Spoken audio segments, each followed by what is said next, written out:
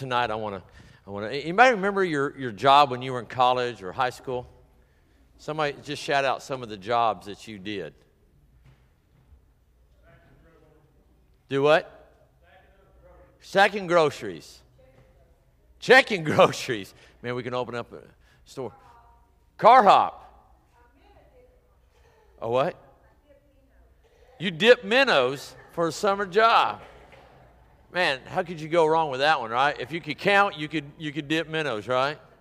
Awesome. I remember I did opportunity when I was in high school and college to do several jobs. My first job was with my grandmother. She owned a bakery in Texas. Who bakes in Texas? It's so stinking hot. And so she hired me for $2 an hour to come in and to basically wash dishes and clean up. And we didn't have air conditioning. And the sink was right next to the oven, which never got turned off. What was I thinking? Listen, I was 15 and it was $2 an hour. That's what I was thinking. I worked landscape and pest control. Got to crawl under houses, dig holes for a living. That was kind of fun one summer. When I was in college, one of the things I did was work we had a granary nearby, and I worked during wheat and maize, or we call it Milo season, and those were always fun. But one summer, I decided for some reason to work at an aluminum extrusion plant. Now, if you want to know what that is, when you walk out our doors and stuff, or you look at your office windows and door frames, those aluminum frames that sometimes are kind of a dark brown or maybe they're silver, we made those. Which was fine because as long as they were building, we had work, right? And so I began to understand processes, even at a young age, watching how a piece of door frame or a window came into process. We would always start with a log of aluminum. Now, you would think aluminum would be light, right? It's not when it's a log. I eventually got to drive a forklift, and so which was kind of crazy. They let me drive a forklift. That was so cool. What were they thinking? And but we would have to take these logs, and we would take them over to the extrusion area. And the extrusion area was where we had just a huge furnace. They would put those logs in there, and the operator would push them through. And out on the other side was a die that in the engineering department had created based on specifications of a customer, a certain door frame size or a window size or something like that. And so he would put that die in there, and then they would press that aluminum log through that heat and get it hot. We didn't want it hot enough to be running. Liquid aluminum does not make good door frames. And so we would press that through, and as it got to a certain length, they would cut it off and go through and cut it off and go through and cut it off. Then they would take those sticks of frames, and most of them were all straight. We didn't bend them till later. And then they would take and they would go and dip them in anodizing liquid. And that was what gave it that dark brown or kind of a greenish tone. It was silver, clear, whatever. And then they would come over to where I worked, and that was shipping and packaging and shipping. And we would package it all up, load it on a truck, and then we would ship it out to the customer. Or we had a plant that put them all together right across the street. We would haul them over there. And I began to understand processes. And when I was in the corporate world later on, that was part of my job, is I had to develop processes to accomplish the goal, to create a product that we were after, and how do we do that, and what does it look like, and who gets involved, and we had to decide all of those things, and so I loved doing that. Well, that experience at the aluminum plant really helped me understand a story that one of my mentors shared when I was transitioning from corporate world into ministry. Me and several other interns, he would often take us and just share with us and pour into us. And one of the stories he told was about an entrepreneur who loved to take risks. He loved to make dreams come true, especially his own dreams. And so one day he had a vision for a video voice box. Now, remember, this was early 90s before cell phones were popular. I know some of you cannot imagine that day ever existing. But yeah, not everybody had a cell phone. Remember y'all how do you remember the brick phone? Yeah, I had a friend of mine that had one on his pants. I thought they were going to fall down any minute. So you need some suspenders. Or the bag phone. My mom had one of those. Y'all remember the bag phone you plugged into your car and you could take? And we thought that was cool. And eventually we got, there was not a phone for a long time, guys, invented that you could actually put in your pocket. Y'all remember the clamshell one that had the two parts that opened and all that stuff? Rick, you remember those? Yeah, Southwestern Bell, where we lived, had those. But he had a vision for where the technology was going, and what he wanted to create in the early 90s was much like what we have in our smartphones and our tablets, our iPads, and other things, where we could use Skype or FaceTime and literally see and talk with somebody somewhere else. It'd be great for business because we could do conference calls that way. We could communicate with one another with teams that way. And so he had a vision for getting ahead of the technology. And so he went to his investors, raised $60 million, which back in the early 90s was a lot of money. And he found a project manager and said, "Can you build me one of these, a video voice box?" And the guy said, "Absolutely.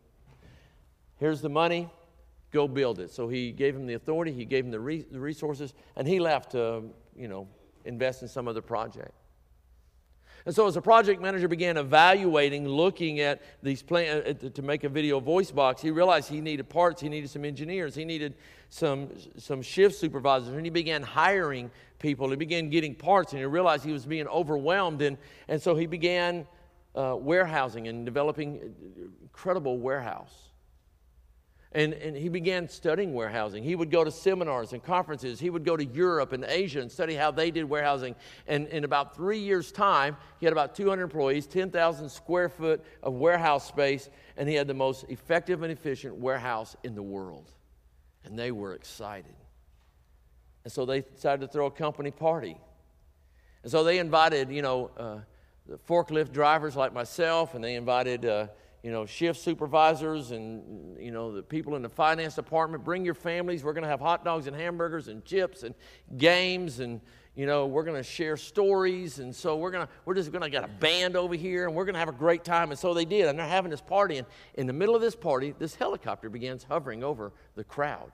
People are wondering, what's going on?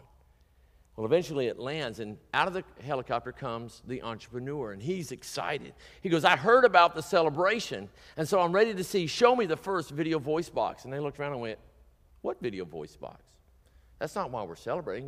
We're celebrating because we have the most effective and efficient warehouse system in the world."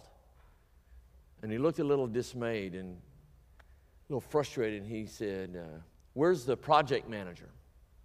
Project manager sitting at the head table where all the speakers were going to be, and he steps down and comes down to where the entrepreneur is, and he says, "Where's my video voice box?" And he said, "Well, first we created this great warehouse." And he looked at him and said, "Son, I didn't hire you to create a warehouse. I hired you to make a product." And so on the spot, he fired it. He closed the company down. He went and found another company, and 6 months later, he had a video voice box. Now, what is that story about? That story is about making a product. You see, that project manager had been hired by the entrepreneur to make a product, a video voice box.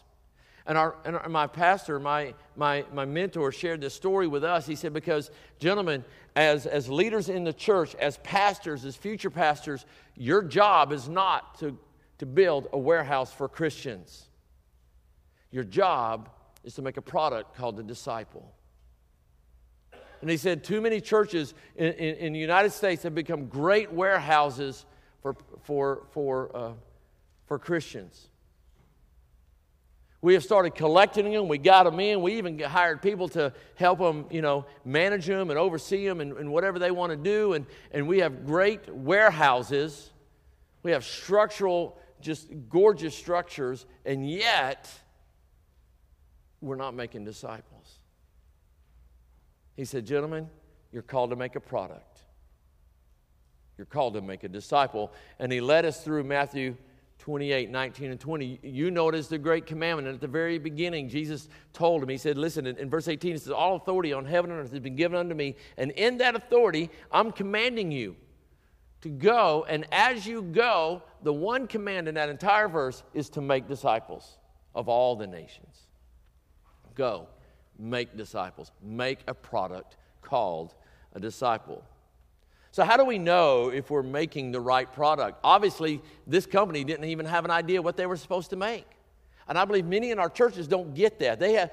We have forgotten as leaders or as longtime members to communicate to new employees, to new members, hey, we're here to make a disciple, not to sit and soak, not to be spiritual sponges, not to warehouse Christians.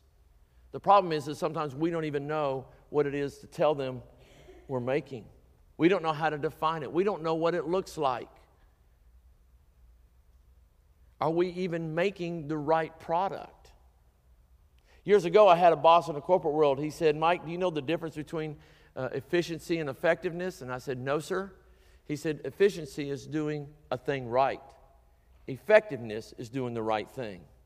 He said, Mike, never forget, we can always be really good at doing the wrong thing. And a lot of churches are that way today. They're really good at doing the wrong thing. They're focusing on the wrong things.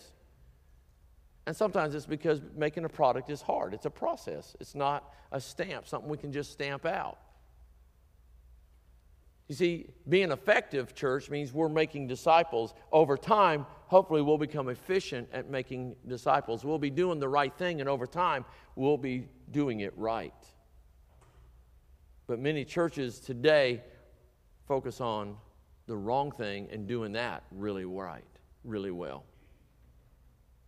Now, one thing I know about watching the process of that log of aluminum becoming a door frame or a window frame is it doesn't happen accidentally. It doesn't like we woke up one day and all these frames were built and anodized and we're like, whoa, that was pretty cool. It doesn't happen that way. It takes intentionality. It takes a guy somebody telling me, Mike, I need some more aluminum logs. It takes some engineers to develop the die who understands what the client's looking for. It takes me going out and getting the logs and bringing them in because it takes a forklift. You can't just pick them up and take them. It takes resources to burn the furnace, to anodize. It takes people to make sure all that happens. It takes a lot to do that. It doesn't happen accidentally. Making disciples is the same way. We don't accidentally make a disciple. We don't accidentally, church, wake up one day and we have a church full of disciples and go, whoa, how'd that happen? We have to be intentional about making disciples. If I were to ask each one of you to write on a piece of paper, how would you define a disciple? You know what I would get? That many different answers. Matter of fact, we're Baptist. So if I were to ask 10 of you to define it, we'd have 12 definitions. Come on now, y'all know I'm right. Wouldn't we? And then we start arguing over wording and language and all this stuff. And what does that mean? And partly because as a church, as Wynn Baptist Church, I don't know that we've ever stopped and said, what does it look like when we're making this? How do we define that here at Wynn Baptist Church? How do we do that?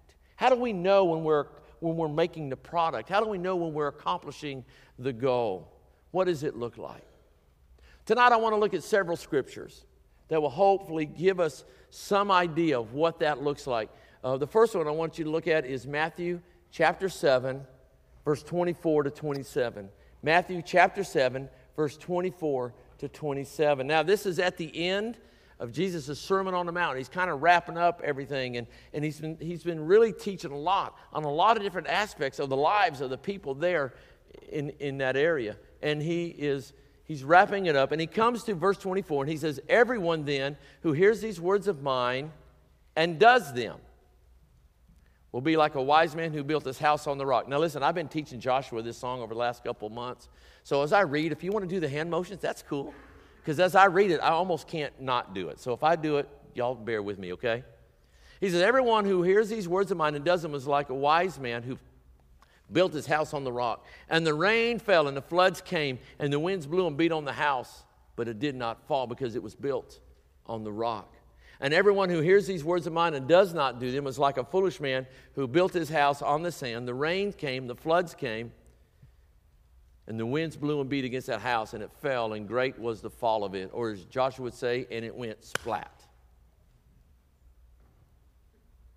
But Jesus said a wise man after he did these teachings on the Beatitudes, on relationships, on the relationships with others and with God, on our hearts, all these things, came to him and said, a wise man is one who hears these words of mine and does them.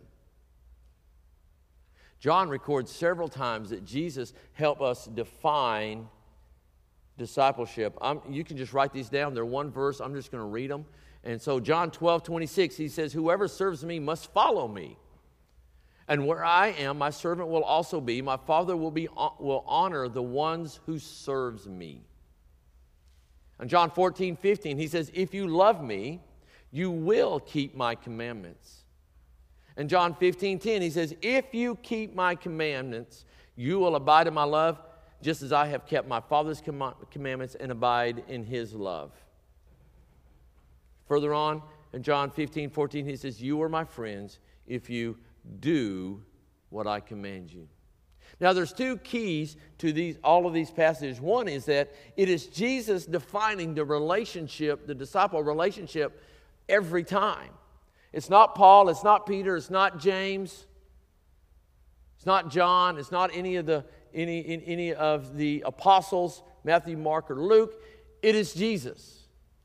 And so Jesus defines this relationship, what a disciple looks like. These are his words. It is his desire. It can be no other way. Matter of fact, if we use any other definition, there's no way we can call ourselves a Christ follower. If we do it any other way than the way Jesus defines it here, then there's no way then we can become a disciple of Jesus. So Jesus defines it. That's one of the keys. The second key is the thread, the theme that runs through every one of these. That's obedience. The theme is obedience. Each of these passages speaks to obeying Jesus, keeping my commands, following me, serving me. Hear these words of mine and puts them into practice. He does them. He applies them to his life. See, here's what I know. We can't follow Christ and live in disobedience. You see how that's contradictory? You see how that just doesn't work? And so the reasonable assumption then is that if I'm not following Christ, if I'm not living in obedience, I'm not following Jesus. If I'm doing my own thing, I'm not doing Jesus' thing. And if I'm not doing Jesus' thing, I'm not following him. And I'm not becoming the product called a disciple. See, keeping his commands requires obedience to him. Now, let me just say this. Nowhere in Scripture does Jesus or the Father define discipleship by knowledge. Knowing more about Jesus, knowing more about Scripture, knowing more about God. Nowhere does it say, if you know more about me, you will be my disciple. It always says, if you want to be my disciple, if you want to be my follower, you will live in obedience. I remember, I've told this story to a few of you, but I remember when I was in seminary and I had a professor once who shared when he was working on his PhD at Southwestern that when you do your PhD, I didn't know this until later, that you actually have to take classes outside of your school just to get some different perspectives. And they had a guy that was taking the book of Psalms with them at a PhD level, which means you got to know some Hebrew and stuff and be able to do that. And what they found out in getting to know this guy was that he knew the Psalms. He had memorized the Psalms in Hebrew. Was that be cool or what? And so they began challenging him, testing him, not to trip him up, but just to see. And so they would call out a psalm, and he began reciting it in Hebrew, one after another after another. What they found out, though, as they began to talk with him and his relationship with the Lord, is that he was an atheist. He knew what there was to know about God from David and from Asaph and others who wrote the Psalms. Deep, inside relationship kind of stuff. He knew the nuances of the Hebrew language, and yet he didn't know Jesus. So just because you know the Bible does not mean you're a disciple. When you live in obedience to him, that's when you began the process. Now, the concept of discipleship in Jesus' day was nothing new. Matter of fact, it was something that really, to be honest, most men hoped for. It was more of a privilege. Matter of fact, children would be raised either by the father or they would go to synagogue on occasion if there was a rabbi there to teach. And when they reached a certain age, the young girls would go back home to mom and learn how to manage the house and to cook and all those things, how to be a great mom and a great wife. And they weren't being culturally biased. That's just what they did. That's what they knew. The young men, those who did not show a propensity or depth to the Scriptures, would simply go back to being the family business. That could have been fishermen. That could have been working with your hands. It could have been a farmer. It could have been a shepherd, whatever that was. But those who showed some insight and grasped the Scriptures and had a particular perspective on them, the rabbi would come to them and say, "Come, follow me. Come and follow me. Come and be my disciple." Now, here's what the disciple had to choose. Would I choose to enter into that relationship? Because if it did, it meant a relationship of obedience. They would literally follow their teacher everywhere. There would be times, like in our Bible study classes, where there would be formal teaching, and they would sit around, and there weren't many. There may be 3 or 4, maybe a few more, that he would pour into them and about the Scriptures and challenge them and test them about the Scriptures. At other times, they would follow him through the marketplace, and how did he handle a transaction? How did he handle money? How did he handle relationships, like his relationship with his wife or with women in general or with children? How did he do that? What was he doing that I needed to know about? How did he handle the Scriptures? What did I need to know? And no matter what the rabbi did, the disciples wanted to be there to hear, to observe, to watch, and to learn.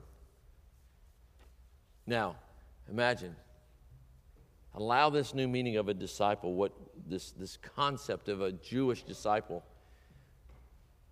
to represent how Jesus invites us into that really cool relationship called a discipleship relationship. Matter of fact, they had a saying that when this young man would go into, because he would leave his family and go and literally would live with the rabbi, and when he'd go, they would say, "May the dust of your rabbi fall upon you." And what that means is wherever the rabbi went, that student was right behind him. Whatever he did, he would begin to do. He would live so closely with that teacher, that rabbi, that whatever he did began to influence his thinking and his attitudes and how he handled certain situations, that he would begin reflecting. It would be kind of rubbing off. But you live in such close obedience to him. Imagine if that was our definition. What if we just became dusty old disciples? Not the kind you got to blow the dust off because we've been sitting around in a warehouse too long, but the kind that was influenced by Jesus on a regular basis, on a daily basis, on a moment-by-moment basis, so that the dust from Jesus' feet would cover us, so that what he said and did and believed affected what we say and what we do and what we believe. I think that's a beautiful picture of what this looks like. So how do we get there? How do we get to this place where we're great, dusty old disciples?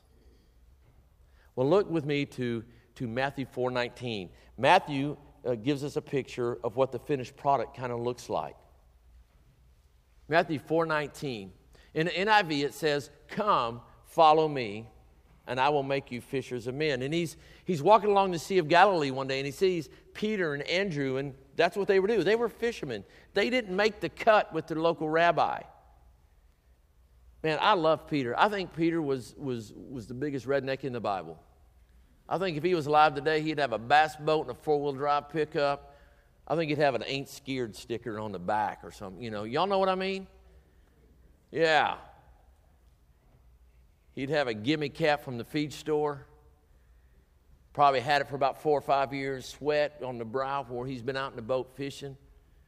Oh, yeah. He'd have his pants tucked in his boots. He'd definitely have some rubber boots tucked between his bed and his cab. That's when you know you're official redneck right there. Y'all know what I'm talking about. But Peter and Andrew were just doing their job, and they heard the words from Jesus, "Come, follow me." They knew what those words meant. They maybe had friends who had heard those words and that personal invitation. Maybe they even had family members that heard those words, and they didn't get to hear those words, so they went back and learned fishing from the family. And that's what they were doing the family business when Jesus said, come. Peter, come. Andrew, follow me. I believe that's Jesus' personal invitation to every one of us in this room to enter into the discipleship process. Jesus is looking at us, looking at you, Tanner, and said, Tanner, come, follow me. Dustin, come, follow me. Will, come, follow me. Mary, come, follow me. Every one of us get that personal invitation to follow Jesus in the discipleship process. Now, there's 3 parts to this passage, and I want to cover those 3 parts, and then we'll move from there, and we'll move quickly now. When he says, come, follow me, what Jesus is talking about is that you and I engage him in a personal relationship, and then we choose to follow him. Consciously, every day I'm getting up and saying, Lord, I'm going to follow you. Where do you want me to go? I'm going to follow you. I'm going to live in obedience today. Christ leads, I follow. Christ commands, I obey. To be his disciple, we have to accept who Jesus is. He's the leader. I'm the follower. We have to accept that relationship. It can be no other way, or else we will never be a disciple of Jesus. We begin the process of becoming a disciple when we understand that we are positioned behind him and that Jesus is not only Savior of our destiny, our future, but he is Lord of our life while we're on this earth. Romans 10:9-10 says, if you declare with your mouth that Jesus is Lord and believe in your heart that he was raised, that God raised him from the dead, you will be saved. For it is with your heart that you believe and are justified, but it is with your mouth that you profess your faith and are saved. It's with your mouth that you profess your faith in Jesus and call him Lord. You put him in charge. We don't use that word. Beth, I know when Dustin comes home, you're like, Lord Dustin. Okay, maybe you don't say it that deep. I get it. Maybe it's more like, Lord Dustin. Maybe not. Yeah, we don't use that word a lot in our vocabulary these days, do we? Unless we're talking, in context of Scripture. That's where we read it most, because that's not part of what it really means is master, you're the boss. And when the boss says it, I do it.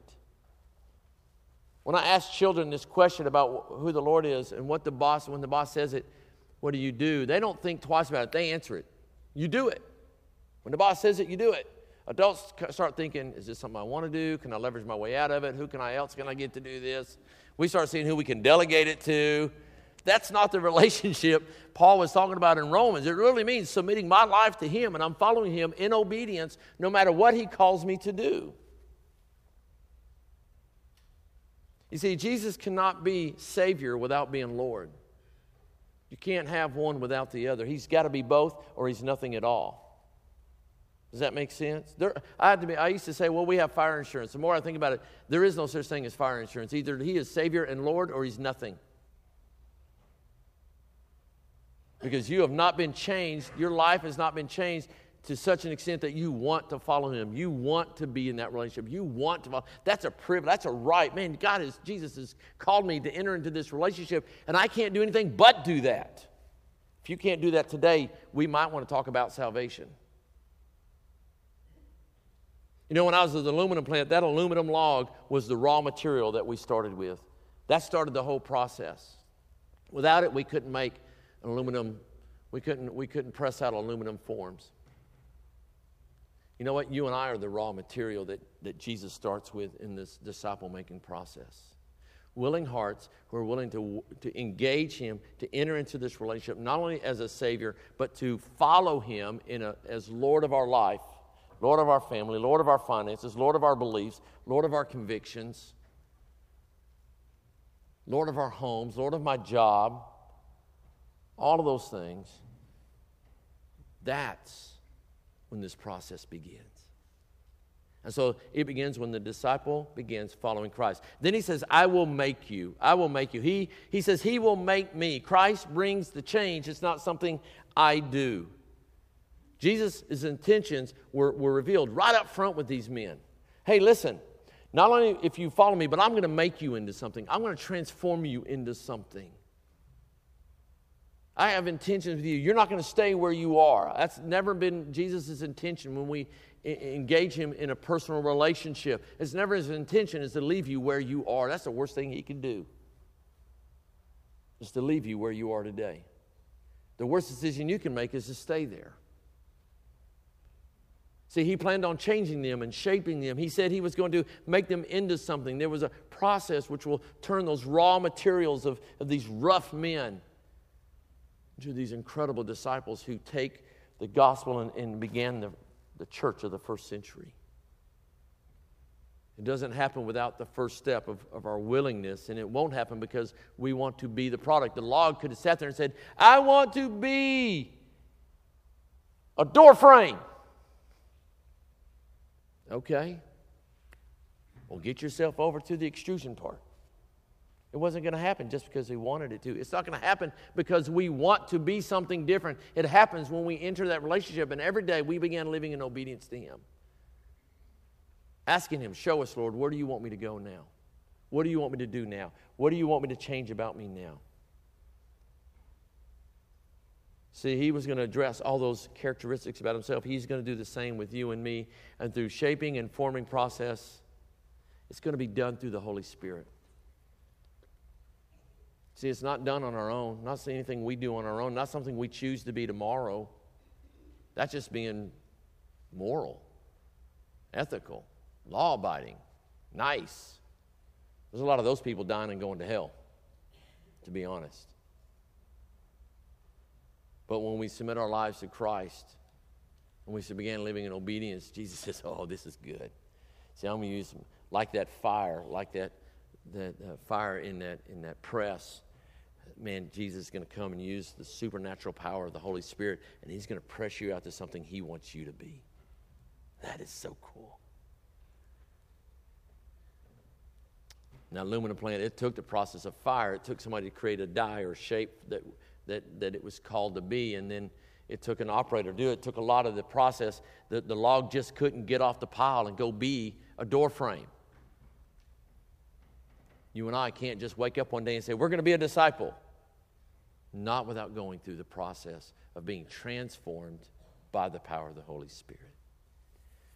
And so the process continues as we're being changed by Christ through the supernatural work of the Holy Spirit. And the last part is fishers of men. He said, listen, you guys have been fishers of fish. I love what it says in the Message. You've been catching bass and perch. First time I read that was in East Texas. I thought, man, that fits. Bass and perch, but now I'm going to teach you how to fish for men. Guys, you've been catching fish all your life. Now I'm going to teach you how to catch men for the kingdom of God. You see, that was Christ's mission, catching men, catching women, lost people. Matter of fact, in Luke 19:10, Jesus said, for I have come to seek and save that which was lost. That's the raw material. I need you, church. I need you, factory. See, warehouses don't make disciples. Factories make disciples. I need you, ecclesia, the called out ones that has a purpose to make disciples. I need you to help seek and save that which was lost. Because when we spend time with Jesus in relationship with him, we cannot help but care about what he cares about. And when Jesus' heart gets in us and we begin to believe the reality that people we know are either going to go to heaven or they're going to die to go to hell if they're lost, man, that's going to change us. That's a reality. People are one of two groups, either saved or they're lost. To Jesus, that's all that mattered. Are they saved or are they lost? Because I came to reach the lost. And church, that's your job. Go make disciples. Go reach the lost. Turn them into this finished product called the disciple. See, when we get to catch that reality and that begins to get in us, Jesus' heart gets in us, man, it changes the way we think about people. It changes the way we pray for them. It changes how we spend our time and our money to invest in them and invest in relationships with them. I mean, we just look at people differently. And his mission becomes our mission. See, when that block of aluminum, the log of aluminum went through the extrusion process, it became to take shape, but it wasn't yet ready yet. And instead, we still had to cut it. We had to finish it off. We had to go anodize it. We had to get it ready for packaging and shipping and get it out the door before it could fully be used and be useful. There's a process that God uses in us when His heart begins to get in us that helps us become useful to Him.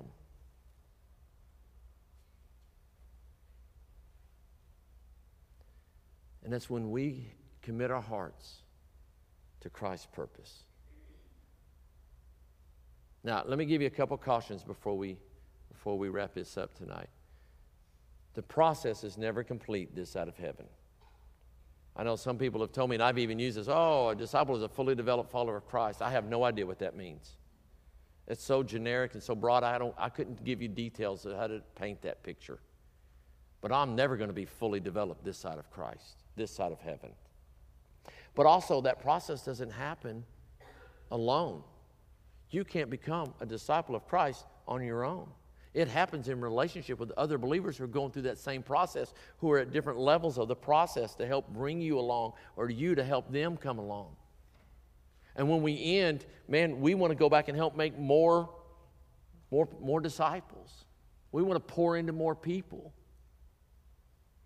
We want to start more Bible study classes. We want to start more 242 groups. We want to start more grow groups. We want to start more ministries. And those happen when you and I get to that process at the end and say, all right, God, I'm committed to you. Now, what do you need me to do? And who do I do it with?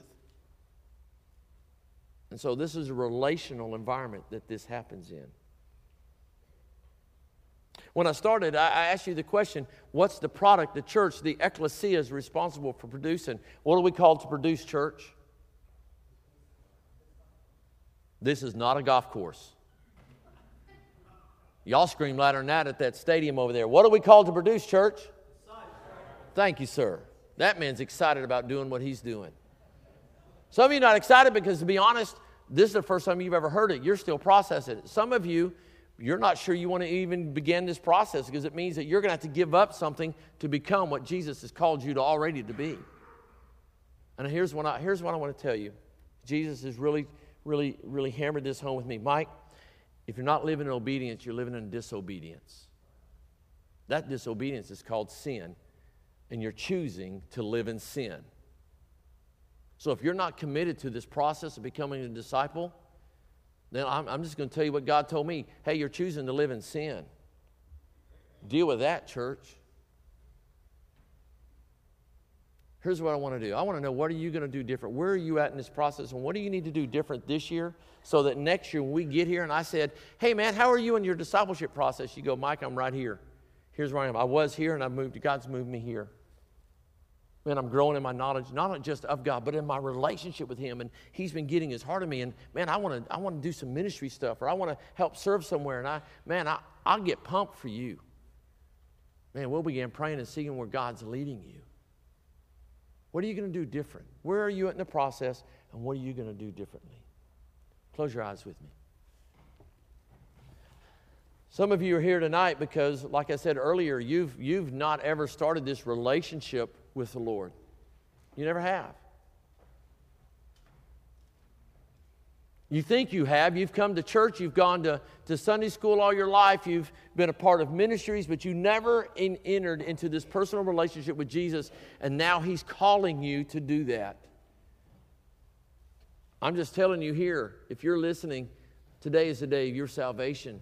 When we stand, I want to encourage you to come down. We'll have the pastors down here. Man, they'll want to share with you. They want to talk with you. They want to lead you into this personal relationship.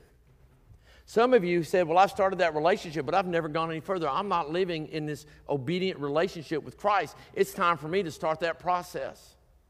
You've been doing this now for 20, 30, 40, 50 years, and you're still living the same spiritual year after year after year after year, and you've never matured. You've never matured in that process. Today's the day that you make that difference. You make the change. You answer God's call. Pastors will be down here. They'll want to pray with you. Maybe you just need to come and pray. Bring your spouse up here. You want to pray and say, I want our home to be a house of disciples. We're going to make disciples in our home. Maybe tonight you just want to commit with the pastors and the leadership of this church that says, tonight I'm going to commit with them to make disciples, whatever that looks like, men and women who follow Jesus in obedience, not just talk about salvation. Father, I have no idea where folks are tonight, but you do, God. And if, Lord, if we're not honest with ourselves, the only person we're fooling is us. Because you already know our hearts, and the rest of us, it doesn't really matter. But God, this is your church. This is your ecclesia. And you said you would build your church. We want to be your church. We do not want to be a warehouse, but we want to be a factory of sending out men and women like this team from Southeast Asia who are going to Southeast Asia, who have said, we're going to follow in obedience wherever God calls us. We pray for men and women and girls and boys who need Jesus, who will come to say, Jesus is my Savior, and He's going to be my Lord.